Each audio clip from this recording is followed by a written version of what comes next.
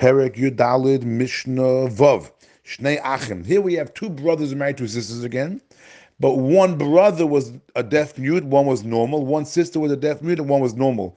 The deaf mute brother married the deaf mute sister, and the normal brother married the normal sister. Shnei Achim, you have two brothers. Echad Cheresh v'echad Bekeach. One is a deaf mute, and one is normal. Nisu Mishtei Achayos, who married two sisters. Again, Achas Cheresh v'echad Bekachas.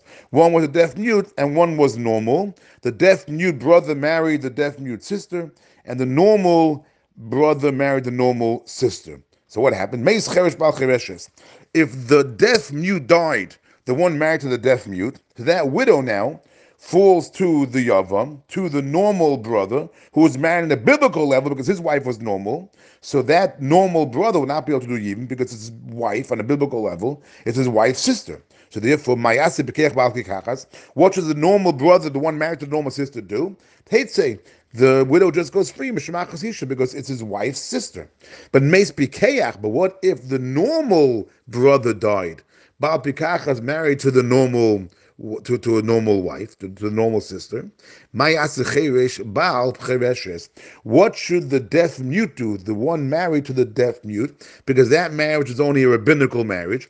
Therefore, it's not his wife's sister on a biblical level. So therefore, there still is a zika bond. But he can't do yibum because on a rabbinical level, it's his wife's sister. So what should he do? Motzi should get. Again, he has to divorce his wife with a get because it's his wife's.